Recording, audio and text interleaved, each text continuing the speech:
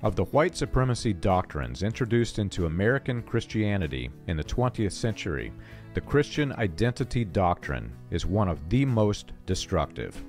It has been used by hate groups as a basis for discrimination, white supremacists as a justification for murder, and extreme right political activists to push racist agendas for decades. From the Ku Klux Klan to the Aryan Nations, many violent hate groups adopted the Christian identity doctrine and weaponized religion against people with black skin. Christian identity doctrine is the belief that the biblical Eve mated with the serpent from the Garden of Eden to produce a cursed and evil bloodline.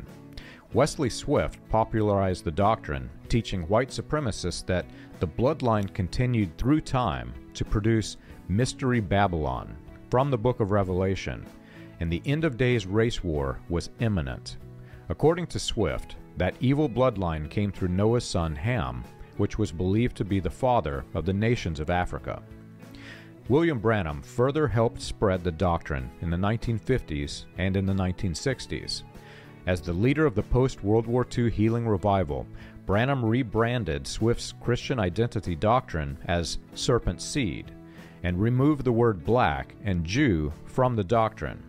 Instead, he hinted at people with black skin by claiming, just like Swift, the evil bloodline came through Ham, the son of Noah. Once serpent seed was established in the latter-rain revivals, William Branham introduced the racial component into latter-rain theology. Branham called the racial component hybriding and suggested that interracial marriage between blacks and whites would produce a, quote, hybrid, and that hybrid could not enter the kingdom of heaven for several generations. You can learn this and more on william-branham.org.